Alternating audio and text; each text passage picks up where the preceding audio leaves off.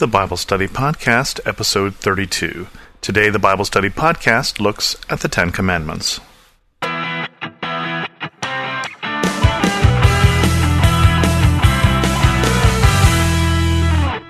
Welcome to the Bible Study Podcast. I'm your host, Chris Christensen.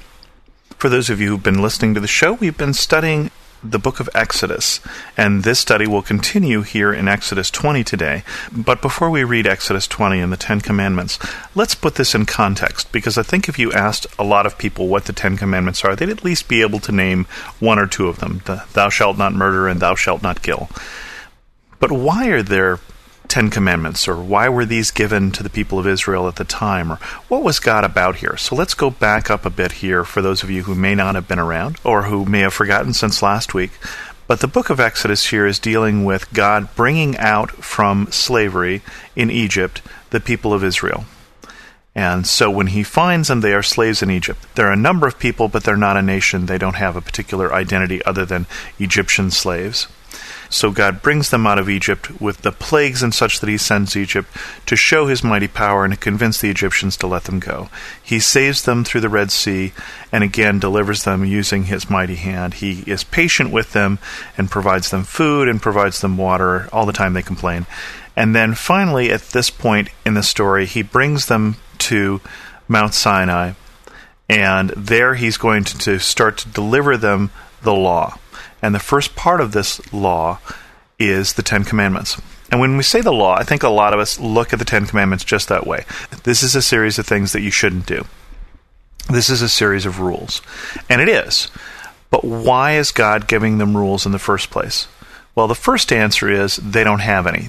They're trying to become a nation, and in the process of turning them into a nation, he's going to set up a number of things for them. He's going to order their society and take them from this rabble crowd and make them a new nation. And one of the things that they need is they need some guidelines. They need some rules in terms of what things they should and shouldn't do. Okay, let's look at what the first set he gives them are. Here from Exodus 20. And God spoke all these words. I am the Lord your God who brought you out of Egypt, out of the land of slavery. You shall have no other gods before me.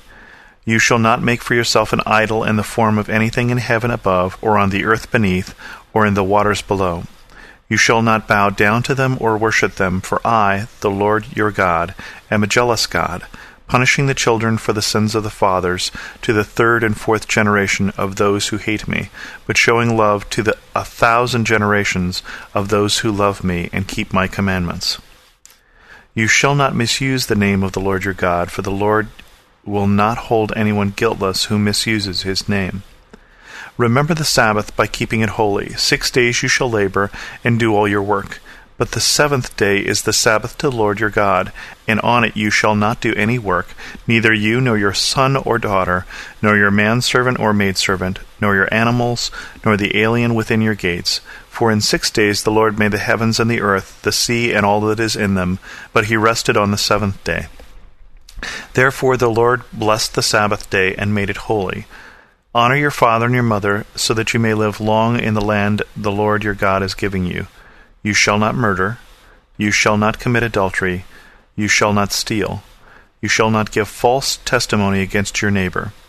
You shall not covet your neighbor's house. You shall not covet your neighbor's wife, or his manservant or maidservant, or his ox or donkey, or anything that belongs to your neighbor.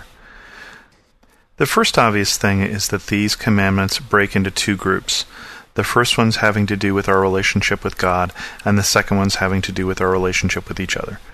So the first one's being, I am the Lord your God, you shall have no other gods before me or besides me. It talks about idols, it talks about God being a jealous God, it talks about not misusing his name, and then it also talks about the Sabbath day. And then the second set, in terms of how we deal with each other, talks about our mothers and fathers and honoring them, murder, adultery, stealing, giving false testimony, and a whole lot of coveting. Okay, so the first obvious thing is God cares about our relationship with him, and he cares about our relationships with each other. And that these two relationships are important to who he's trying to make these people into. Now, later on in Matthew 22, Jesus will say that the greatest commandment is to love the Lord your God with all your heart and with all your soul and with all your mind. and that this is the first and greatest commandment, and the second is like it, to love your neighbor as yourself. So he again breaks it down into two basic sets. But this set that God is giving them at this time is not the same. For one thing, it's more of a don't do these things rather than what you should do. Well, why not? Why not just jump to what Jesus is saying? Doesn't what Jesus is saying cover all of this? And I think it does. Basically, I think what Jesus is saying is where God wants to get the people of Israel to. But that's not where he's starting. This is almost like the teacher who walks into the rowdy classroom on the first day, and while there are many things that the teacher wants to teach, where the teacher starts with is just gaining some sense of order, just at least establishing authority in the classroom and saying, these are the rules. And this is what God is doing here with the people of Israel, is to start with, I've got all sorts of things I want to teach you, but to start with, let's at least not kill each other. It sounds like the mother talking to her kids. I know I'd like you to be good to each other, but at least don't kill each other.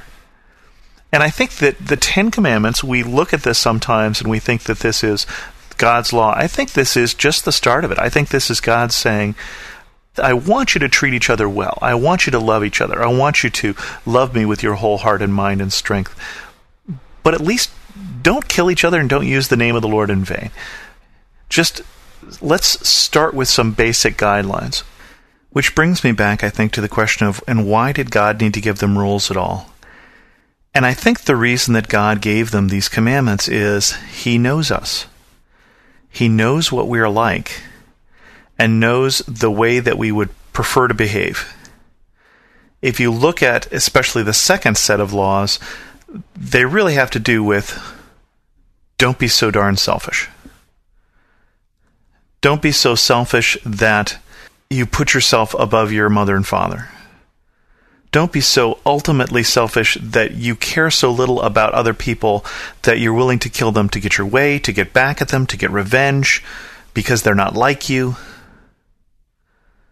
Don't be so selfish that you put yourself above the commitments that you've made in marriage, that you put your desires higher than your faithfulness. Don't be so selfish that you have to take from other people. Don't be so selfish that you're willing to lie to get what you need.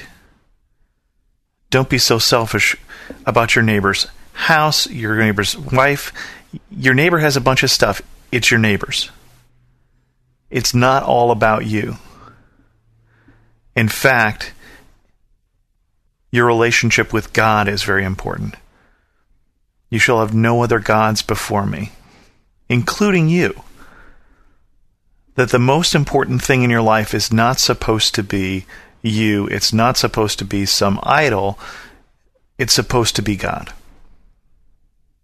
So I think he knows us. I think he knows that for most of us, it's not that we have a little statue of Baal or an Asherah pole or something in the back room. Most of us, if we have a statue, it's a statue of us. We do idolatry all the time. We put things before God, but usually if I'm putting something before God, I'm putting me before God. And the reason why God gives us these commandments is I think he knows us. I think he knows that we don't put him first. We don't always even think to put him first. I think he tells us to remember the Sabbath, as Jesus later on says, the Sabbath is made for man and not man for the Sabbath. I think he knows that we don't sometimes have no clue what balance is. We have no clue what it means to rest, to turn off, to remember God in a busy schedule and a busy life. So why else does God give them these rules? He gives them these rules because if they set up a nation, if they set up a community, if they set up relationships with at least with these in mind, life will be better. He says it explicitly with the honor your mother and your father and you'll have a long and happy life. But in general, if you live in a place that follows these guidelines versus living in a place that doesn't, life is better. God sets up these rules, and we forget this sometimes when we're looking at God's law. We think about all the things that God doesn't want me to do. God doesn't want me to cheat on my wife. Yeah, because it's better. God doesn't want me to steal. Well, yes, because things work better. Relationships aren't broken. God seems to care a lot about when I covet, when I want the things that my neighbor has. Probably want them so much that I don't care whether my neighbor has them. Whether that be his ox, his maidservant, his house, his talents, his abilities. It's better when I can rejoice in what my neighbor has, when I can rejoice in their sound marriage and encourage them, when I can rejoice that things are working out well for my neighbor, when I can rejoice that my neighbor has gifts and abilities that I don't have. This is a community. This is the relationships that God is trying to put in place. And when these are in place, life is better. So why does God give them all these rules? Because He knows what we're like, and He wants the best for us. And that best starts with, I am the Lord your God, and you'll have no other gods before me. And that following from that, everything is put into order. And with that, we'll wrap up this episode of the Bible Study Podcast. If you have any comments on this show, feel free to drop me an email at host@thebiblestudypodcast.com. And as always, thanks so much for listening.